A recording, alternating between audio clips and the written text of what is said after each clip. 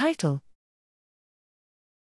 Computational engineering of a therapeutic antibody to inhibit multiple mutants of HER2 without compromising inhibition of the canonical HER2. Abstract: Genomic germline and somatic variations may impact drug binding and even lead to resistance.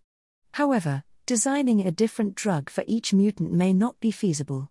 In this study, we identified the most common cancer somatic mutations from the Catalogue of Somatic Mutations in Cancer, COSMIC, that occur in structurally characterized binding sites of approved therapeutic antibodies.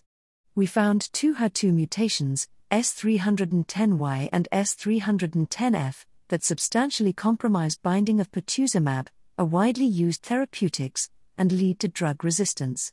To address these mutations, we designed a multi-specific version of pertuzumab that retains original function while also binding these HER2 variants. This new antibody is stable and inhibits HER3 phosphorylation in a cell-based assay for all three variants, suggesting it can inhibit HER2-HER3 dimerization in patients with any of the variants.